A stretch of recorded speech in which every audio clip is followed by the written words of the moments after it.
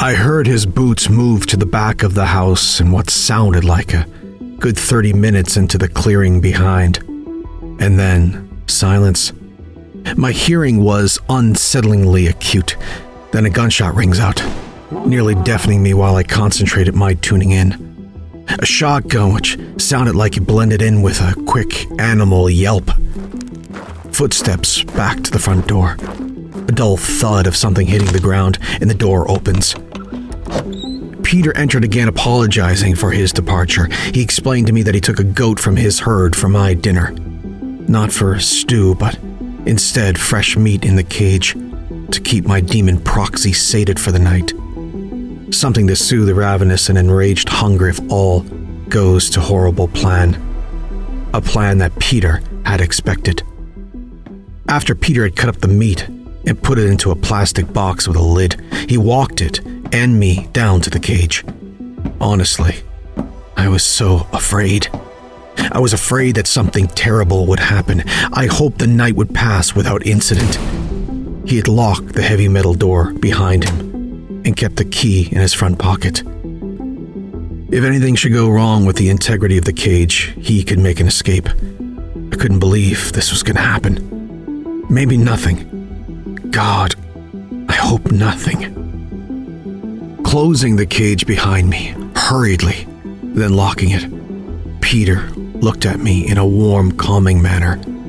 Knowing that I was panic-stricken, absolute distress, I took my blanket, and with as much pride as one could gather in such an undignified scenario, I laid the blanket down, sat on it cross-legged, while Peter moved across the room to his cot.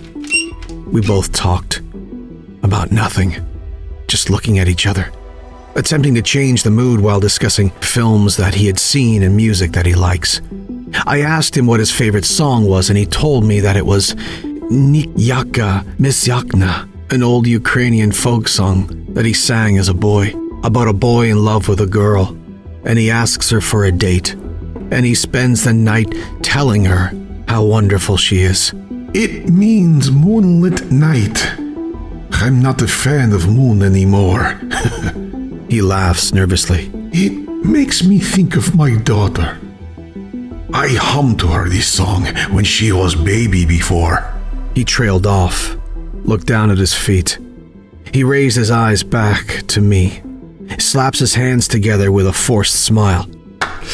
Anyway, hey, let's talk about you. Tell me about family. He concluded. Clearly, we needed to get away from this song. We spoke of my days back home and what my parents were like, my sister, what they all did for a living, funny stories from Christmas, and throughout the next hour we had a few laughs. I told him that I wished that we had taken the whiskey with us down into the basement. It will get a bit cold tonight, I suspected. It was already damp. I think we both need clear head tonight. Peter made sense as usual. We joked some more and both feeling a bit sleepy. He walked over to my cage. He checked the door again, shook the lock, and then said, Good night, Alex. Let us hope that we laugh tomorrow. Good night, Peter. I was nearly in tears from the stress of it all. Weirdly, at that moment, I thought of Andre, and if he was beginning to be able to control his condition. Laying down, eyes closed, maddening buzzing of flies around the meat bin. Must have been about 9 or 10 p.m. I needed this night over and done. Used my favorite sleep technique to block out the flies and drift off. It consisted of manufacturing a slideshow in my mind of random and bizarre objects. Strange, but it always seemed to work. Surreal images always make me pass out, and it did. Sometime later, I don't know how long I was able to sleep, and I didn't care. My gut surged with pain, like the worst possible food poisoning. I immediately snapped into a fetal position, holding my stomach, clutching my gut tightly. Felt a stabbing pain that wasn't gastro-related. I had cut my stomach with my hand. I looked at my hand with blood on the tips of the suddenly long pointed nails, accenting the hair that began forming across the back of my hand. My hand broke into a million places, and I screamed, which must have woken Peter with a start. But I could not know, because my involuntary focus was my muscles and bones twisting, cracking, and my mind dizzying with pain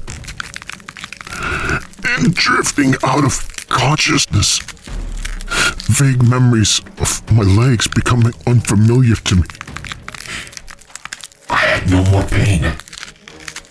Only the distant memory of being strong, hungry, and very, very enraged. Then, lights out. Complete nothing until morning. Peter narrated my evening for me. Alex, your senses were gone. You rose up from floor, fully formed. Your face still changing into furry snout and your eyes closed firm. You were breathing very heavily, smelling air, me or meat, he said. Then you or it, open eyes, curse red lanterns staring at me. You raise claws at me and attack, hitting bars. I was afraid. They would not hold and they break. I would not make it a door to escape. Good thing I'm good builder. You lost me from your eyes and turned to meat. You smelled it and ate all, even some bones, he said in an arm-waving illustrative manner. When Victoria looked at me as Wolf, I see her eyes. They know me. You were stranger. You only saw food or target for rage. I decide to go and lock door and stay upstairs. I'm sorry I leave you, but I was afraid, Alex, he concluded sadly. My throat was sore. It felt difficult to speak, like my larynx was beaten with a crowbar, but with a raspy voice. I explained. It's okay. I understand. I'm happy that you're okay and the night is over. But I'm horribly pained that this was now my life. I'm cursed. It's now my burden. I agreed with Peter that he could tell Victoria, whom spent the evening in a similar cage at her sister's home outside of Kiev. Victoria may not be able to help, but the more direct empathy and understanding would soothe my growing isolation and despair, to some degree. She agreed to stay an extra few nights with her sister. Victoria was in her late 50s, as was Peter. Nobody knew whether or not she would outlive him due to the lichen damnation syndrome. I thought it was clever, in this abrupt moment of levity in my own mind. I made the slightest chuckle to myself. Lichen damnation syndrome. LDS. It'll be written on my diagnosis from some witch doctor or some, what would you call them, a cursologist? I whispered to myself. I could not return to Pripyat. I had no way to protect the people from myself. I wouldn't know how to live amongst Andrei and his newfound pack. I don't know if I would be torn apart or welcomed with a lick or a wolf ass sniff. Peter and I, over afternoon tea, agreed that we would arrange for another cage, and I would stay with he and Victoria, with she and I occupying the cages, separated during the evenings. Peter told me that I would begin to remain conscious during my furry episodes soon, that the early days would be too much for me to remain sentient, but the control would still not be there. Memories would. This seems like the worst part of the curse, I felt. Remembering the horror, but not being able to resist it. We drove into the nearest town and purchased some rebar and iron plating. Peter had all of his welding material, and over the next 48 hours and more evening episodes, we finally constructed a double rebar barred cage reinforced with metal plating. Bars horizontal and vertical, tough as possible. It was quite terrifying that I would try this out for the first time. A beta test that I begged Peter to not be part of. I asked him to seal me into the basement, lock the upper door and the outer door just in case. It was another wild night, and I was taking a toll on his goat supply. Those poor goats being sacrificed for something less sophisticated than a stew or a vindaloo. The cage stood the test, and we were now ready to let Victoria know that she could return. In the back of my mind, this could not last forever. I could not spend my days being taken care of by this wonderful couple. They have their own lives. I also could not return to Pripyat. Everything I had there was not mine except my clothes and odd items like TV and telephone. I would ask Peter for one last favor, to retrieve my belongings in Pripyat. I would never make the journey there and back before nightfall. He obliged, but it was established that he would spend the night in my apartment to avoid a full day on the road back and forth. After all, I may be a monster, but I wasn't a monster. He left the following day. He would leave the key on the table inside for the landlord. It was arranged. I explained that I was stuck in hospital in Kiev after a car accident and could not get back. That was the same excuse that I used for the factory and having Peter retrieve my final wages, which he would also deposit for me. I could not think of how I would ever repay this man who has done so much for me. Me, a man that has nothing more to live for, has little to offer, but I would need to carefully consider my exit strategy. Peter and I welcomed Victoria home. Victoria and I had a connection, we felt, that we didn't before. She always seemed motherly, but now it seemed that we had more of a subconscious kinship born out of our ordeal, and perhaps blood. She had been affected decades ago. I was new. For this very reason, due to my early stages, Peter and Victoria had an idea that seemed very disavowed amongst those they had spoken to in Victoria's early days. There was little investment in this concept, but I was eager to at least hear. As Victoria, Peter, and I sat together, she spoke of one of the early plans that was given to them by another, much older Volkolak, who passed many years ago. This would involve a very old, very ancient methodology that was widely based on hearsay and fool's talk. It was to cure early-stage lycanthropy, the only word I could use to describe the ancient curse. The method was to infuse the blood of the Volkolak that bit me, and as early as possible, transfuse it into me. It sounded like a poorly crafted arc of a Wolfman film. I guess origins are origins for a reason, and I was up for anything. He had assured me that this was the only way, even though the chance of death was equal to certainty. I felt that I had no options left to me, and death was certainly the most attractive at this point.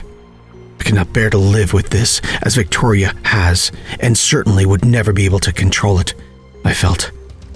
I just didn't have what it takes, from a steel and focus perspective. Victoria started, in slightly better English than her husband. I would not want to try. If I not survive, after we lost our daughter just before, it would crush Peter. He would be alone, and I would be afraid for him. I decide to work with my condition and make steps that are needed to live life but protect him. Early in condition, she had no control. Peter interrupted. She would drive far into abandoned woods, a long path, spend night out with tent, all needs, and far from me and others until we build cage. First cage did not work, not strong enough. He laughed lightly, while squeezing her hand with a loving glance. Victoria, after transformation, finally broke and got out. The iron door we installed was enough, and we were lucky to think of it. He added, We made cage perfect, and even if sad to see her spend night there, was worth to have my wife alive during the other times, and was only, option or alternate. Only alternative. Yes, alternative. I assisted. I get that. You need each other, and it works for you in its best format. It's only alternative, but for me, I don't have Victoria's ability to control it. At least not yet. I can't stay here forever, managing this and living in a cage each night. I said, I need to try this cure. In this way that you suggested. I need to find Andre somehow. I need his blood, and I need to transfuse, if that's the only option I have. And if I die trying, for me, it's better. As we say, I wryly smiled. Alternative. Victoria and Peter tried to talk me out of it, but deep inside they understood. They would assist me. I would travel back to Pripyat as early as possible within the next 2 days when I was ready. I would venture directly into the Red Forest, attempt to find Andre. He found me quite easily, and I knew that I would not be the one doing the finding. I counted on his ability to locate me. The abandoned cabin where he found me last time. I would seek it out. Prepare for the days-long stay, if necessary. Bring enough to survive on. My primary concern, and it was a big one, is that in a matter of speaking, I had switched teams. I was on the other side now. The Chudovisko would perhaps not be aware of my form as human, but would certainly look to destroy me in gangs if finding me howly and hairy. I would not want to see them harmed, and I hoped that I would not be the one to do so. They were expelled to the forest, the Red Forest being their only sanctuary, but they shared it with the Volkolak, and they knew how to survive, it seemed. The Chudo also were keen to keep the Volkolak in check and protect others as much as they were able to from the packs. I knew that there were not many Chudovisko left, and that they typically remained silent and distant. My grandest hope was the mutant clan lived out the rest of their lives without conflict, and the numbers remaining would stay out of the way of a more reproductive forest demographic. The Volkolak. A simple bite is far more efficient and expeditious than a 9-month, somewhat human incubation. Horrified, I was also made aware that in the early days of the cohabitation of these two factions, that any baby born of the Chudovisko was hunted down and destroyed by the Volkolak, which provided the catalyst of aggression and protagonist of the Chudovisko towards them. Peter knew everything. I was happy that I had a true historian of the subject. However reluctant his tales were.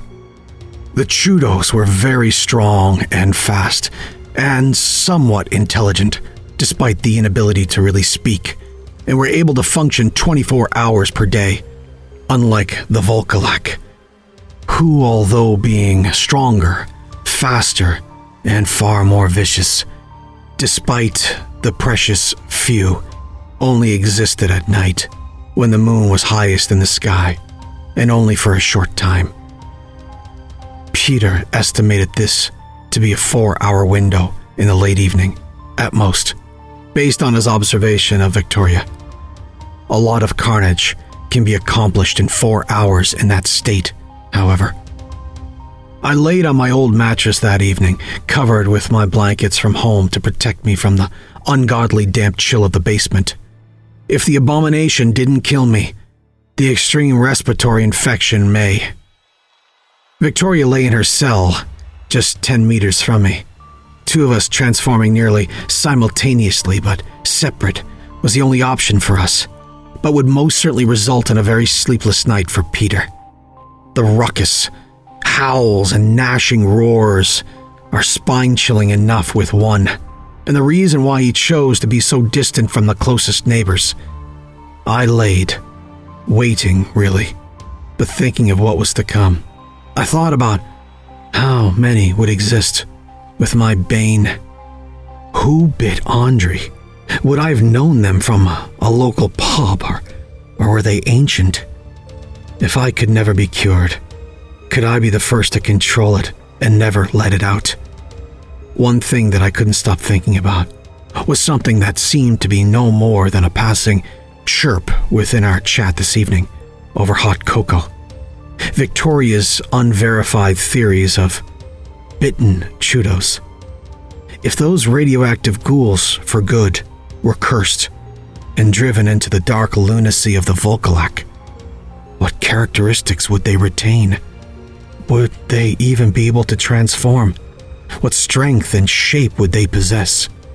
Would they feel a kinship with their new pack after years of bitter opposition? Or would they be destroyed immediately as aberrations among the wolves? The night passed with the expected outcome, rhythmic and routine as we had planned. However, Peter had made us aware that we were exceptionally peaceful and calm during our time together.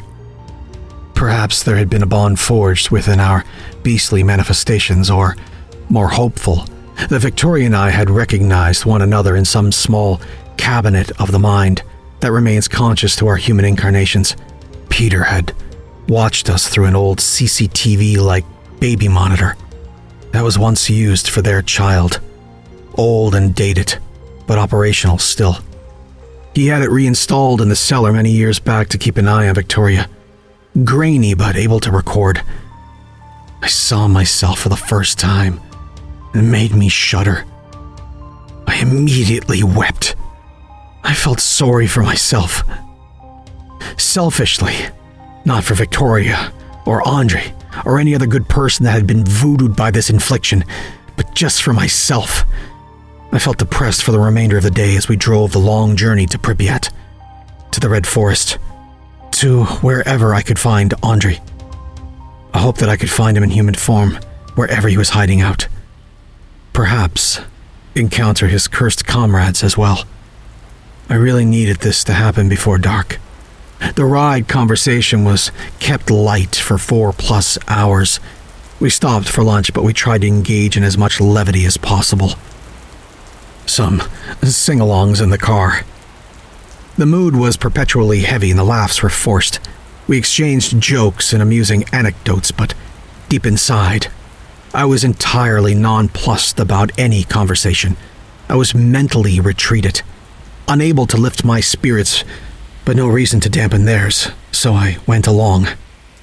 We reached Pripyat at approximately 1 p.m. We got into the tracks to the forest and drove in as much as we could.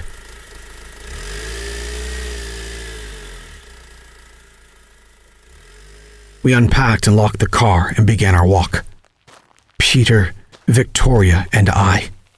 We carried with us a shotgun, a handgun, 2 sharp knives, a sterilized hypodermic needle in a case, towels, a first aid kit, a few sandwiches, bottles of water, and a bottle of 70% isopropyl alcohol for cleaning wounds, should we need to.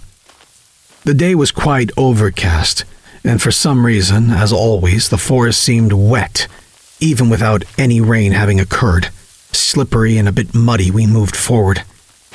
We had no idea what we'd find or encounter, and, most importantly, we had no idea how to predict how anything that we did encounter would respond to us. Using compasses, we moved off the track to set towards the center of the forest where we knew at least the little hunting cabin was, where I had my encounter with non-human Andre. We used chaining to guide us back. Our chaining was a thin-colored thread that we tied to our first tree and then trailed along as we traveled. If it all went well, we would find Andre immediately. I hoped that we encountered nothing else, not even Chudos. We had cursed blood in us. We didn't need a violent confrontation of any kind. I had no aspirations of having to use our weapons, and we didn't need the loss of time on top of everything in addition.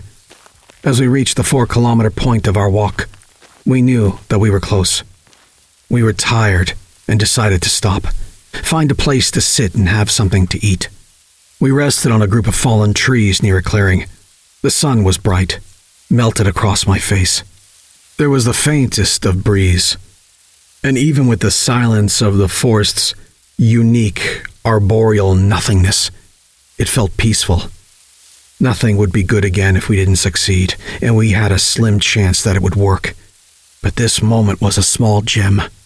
I cut out every other sensory element, if only for a short while, and I closed my eyes and drank in the sunshine. I wanted to have our stop in the meadow, but Peter felt it was better to never stop in any clearings, as we didn't need to be gazed upon too readily. We stretched out our legs and finished our sandwiches in the silent woodland. We threw the crusts, knowing they'd probably get finished by some squirrels, chipmunks, or birds, but we knew the forest was unoccupied by the gentler creatures, and we'd probably see them in their places on our return back. We opened up our thermos of tea for a quick splash. Exhausted, not only from the walk. A 10-kilometer walk in the bush is equal to a 50-kilometer walk in a city. The obstacles, no flat ground, roots, creeks, uphill, downhill, branches in the face. Truly exhausting. Peter piped up. We must keep track of time. Let us hurry now. We are in 11 hour. Night will come sooner than we think. We zipped up, stood up, started moving at a collectively steady pace. It was soon after that we heard it, a distant series of shrieks. They were not from any animal that we were aware of. These were loud and intense. They were angry. They must have come from a couple kilometers away. I was certain. Still, it was unsettling. Didn't help that the noise was a complete mystery. Didn't sound like any Chudo I've ever heard. Victoria and Peter agreed. Also, this was not a Volkolak. It couldn't be. This was midday. There was no way. Besides, this was no sound from any Volkolak regardless. Let's hurry, said Victoria. I am not in the mood for discovery. We kept moving, and the sound vanished as quickly as it appeared. We were close to the cabin, where we thought Andre might be squatting. Through bush, receiving non-stop scratches and nearly losing eyes, with snapped-back alder branches, soaked feet from shin-deep brooks, and in the distance we saw the sparseness of the trees. Knew that this was the clearing that was occupied by the cabin. The clearing, from the look of our map, was vast, but we should have no problem finding it. The cabin, from what Peter told me, was built decades ago for hunters and placed in the opening to ensure that it remained exposed to sunlight and not perpetually damp from the forest and hidden within the canopy. We pushed forward again, desperate to find some sign of Andre. If the methodology of ancient ways were correct, I would have a chance to rid myself of this. If I infused the blood of Andre, hopefully this would remove the cursed blood from my body. This was the hope, not the expectation, I'm afraid. I hoped that being dubious wasn't dangerous to my chances. None of this made sense when I thought about it. I mean, replacing one blood with another blood from the same cursed creature. Treading through sucking mud upon reaching the hunter's meadow, we could see the cabin quite clearly about 50 meters away. We escaped the mud and entered waist-high grass, yellowed and brittle, somehow remained throughout the deadness of the forest. We treaded through the illumination on our faces from the sunbeams that were welcome. Immediately, on edge, we all dropped to the ground beneath the grass. There was a growl that came from behind us. We were afraid to move. The growl then multiplied. There were multiple things close behind us. Maybe as close as the cabin. Close enough. Too close. The growl was replaced by a shriek that pierced my ears. It went through my head and my brain nearly exploded. The high pitch and intensity was like nothing I'd ever heard before. Maybe an hour earlier in the distance. If this was the same beast that we heard earlier, it moved to us. It smelled us, knew we were here. The worst part of it all is that there were more than one. What the fuck was this? This was an unplanned situation. Chudos wouldn't attack if this were them, unless they knew our night manifestations, but this sound was in no way Chudos. No way. We stayed down, avoiding even a whisper, just nods and communicating through eye movements. We crawled slowly. Then the sound of slow, heavy footsteps was heard from the same direction. Whatever those things were, they were on their way to us. They most certainly knew we were in the grass. What were they waiting for? Peter slowly pulled out his handgun, an old Ukrainian army-issued Makarov stub-nosed pistol. I clutched my shotgun. Victoria placed her hand on the hilt of her knife, not able to reach for her handgun as it was under her, and attempting to reach it would easily expose her by sound, if not view. The shriek came again. It was halved in proximity. It was close. Then, for the first time, the breathing. Heavy, wet breathing. It seemed unending, and this confirmed my suspicion that there were more than 2, maybe 3 or 4. I nearly passed out from the intensity of the sound, combined with my level of fear. We should be able to use our weapons to scare them, injure them, or kill them, right? We are armed. Why are we afraid? The silent pep talk to myself was for the sole purpose of feeling optimistic that we would be okay. The beasts gurgled and growled low and quietly. The steps started again. We got our weapons ready, fingers on triggers. Victoria had enough. Perhaps after years of being fearless as a giant fur-clad monstrosity peered up over the grass. She slowly lowered her head and looked at us with absolute terror in her eyes. We had no way of communicating, but that was enough to make me piss myself a little. I unhooked the shotgun from my shoulder strap. I firmly gripped it, closed my eyes for a second to focus. Peter had a look of anger on his face. He seemed to be eager to get into it. With a microsecond nod from Peter, exaggerated and fierce, we stood up with our guns quickly drawn towards whatever it was that horrified Victoria. My legs were asleep, which made it more difficult to raise up quickly. We stopped. Both groups. Eyes fixated on each other. I was paralyzed. These beasts were massive, covered in hair, mouths huge, filled with teeth that looked more like stones, blunt but plentiful. These mouths, unique, Chudo mouths. These heads, eyes. These were Chudos. The 3 of them. They were different. Were angry looking, covered in hair, head to toe. I had no more time to analyze. My thoughts took place within 3 seconds. Somehow. Then Peter fired, to no effect, fired again and again. It hit the beast in front and it shrieked in anger at Peter, losing all sight of us. It moved with quickness that I couldn't process. Through the grass, it took long leaps and got within inches of Peter. Peter screamed in its face, reached for his knife. He didn't have time. The animal, red eyes and enraged, fur blowing in the breeze in all directions, grabbed Peter by the head, causing Peter to drop the knife.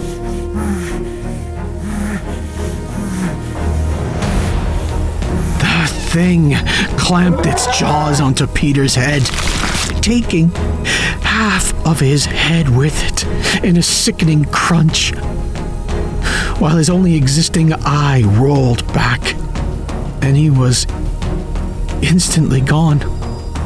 Blood exploded everywhere. Peter merely stood standing dead, but in automated posture, standing, somehow, swaying, until the furry demon drove its massive, clawed hand into his chest, and in a single motion, ripped his torso in half. Victoria screamed, as did I, at the top of our lungs, while we grabbed our weapons. Victoria, finally able to unleash her Glock and my shotgun. We couldn't pull the triggers fast enough when we heard the screams of pain from the beast prove that we were doing damage. Poor Peter was not even recognizable as a human being anymore. In a pile on the meadow ground, staining the yellowed grass for 10 feet in every direction with sprayed viscera. A ruptured balloon of blood flowing outward between the dead spikes of grass. The animals turned toward us angry, while we reloaded. The others began moving towards us, and at that time, I hoped that it would be as quick as Peter's death. We had nothing to live for, but he did. That's when Victoria let out a blood-curdling growl that was not that of a middle-aged woman. It was horrific. It was not Victoria. This was the cursed denizen living beneath her flesh. Victoria's eyes went solid red, like the end of a deeply inhaled cigar, and she roared again, causing our attackers to stumble from shock. Then something I didn't know was possible. Immediately, her limbs expanded, fur growing in an instant and lengthening exposed lethal claws within seconds, and she let out a blood-curdling howl of pain from transformation, quite possibly mixed with rage. She suddenly reached eye level with these assassins, and with long clawed arms extended in attacking mode, she moved in front of me, protecting me. Why could I not change at will? She was something special. The two monsters that were spectating, their leader, started to charge towards Victoria with a hiss. Victoria leapt up into the air in an instant. She must have gotten 12 feet up before launching down onto the attackers, driving her claws into the top of their heads and gripping while twisting their heads back with a shriek before dropping their lifeless bodies to the ground. She was incredible. This was insane. She was a killing machine. What made it most incredible was that she knew to protect me still. The leader crouched, hissed, perhaps very much aware that he was not going to survive this match, sped away across the clearing and into the tree line. While I thought that this was it, this was our small victory, Victoria's monstrous alter ego was having none of it. The thing ripped her husband apart, the love of her life that devoted his life to keeping her safe. No, not without vengeance. She tore after it and screeching the entire way. I hear her roars into the distance, trees crashing, and then what sounded like an unimaginable level of violence. The screams that I knew were from the lead beast ended, and then silence. I dropped onto my knees. I was fatigued beyond thought. I slowly, tiringly glanced towards the remains of Peter. I shed some tears and passed out. At some point, a bloodied Victoria woke me. She was covered in her former clothes that were now draped over her, no longer as clothes but the rags that were left from the transformation. We opened up Peter's bag to get new clothes. Then she cried for over an hour while we watched the sun dip. Peter's terrible demise was unexpected and resulted in our lateness. We were now in even more dangerous territory. We wouldn't find Andre now. Not today. We also wouldn't make it out of here in daylight at this point. This was now familiar to me. Here we go again. But poor Poor Peter. It was difficult to keep going. I couldn't believe he was gone. Reaching the cabin, we dropped onto the floor. We knew we were here for the night. Once again, hotel horror was my accommodation for the evening. Once again, at least we were better prepared. I wish Peter was with us. He'd know what to do, I said. I know, whispered Victoria. I know. We both wish he were with us. We need to continue. For him. I shared a heartbroken expression with her. We laid out with some blankets that we had brought and put one of the old cabinets up against the front door. We left the food that we had outside, hanging in a plastic bag from a tree. We saw no need to invite more trouble with sandwiches. I started to drift off. Victoria sat, staring at the moonlight through the dirty window. I knew that it was going to be an hour or two that my sleep would be interrupted, to result in two werewolves moving from friendship in human form to staring down one another in a different, poisoned mindset. I was terrified of hurting Victoria, and she wouldn't want to hurt me. I knew that she could control it now. I couldn't. Then I closed my eyes, and I was fast asleep, dreaming of cursed were-chudos, and then killing them all, and then going home. No, I probably will never see home again. I have to disentangle myself from this expectation. Every moment I was conditioning myself to remove the memory of my family and my friends from my mind, distance myself from my past life. This was no longer my future. Fishing with my brother now, replaced with killing countryside villagers in a foreign land.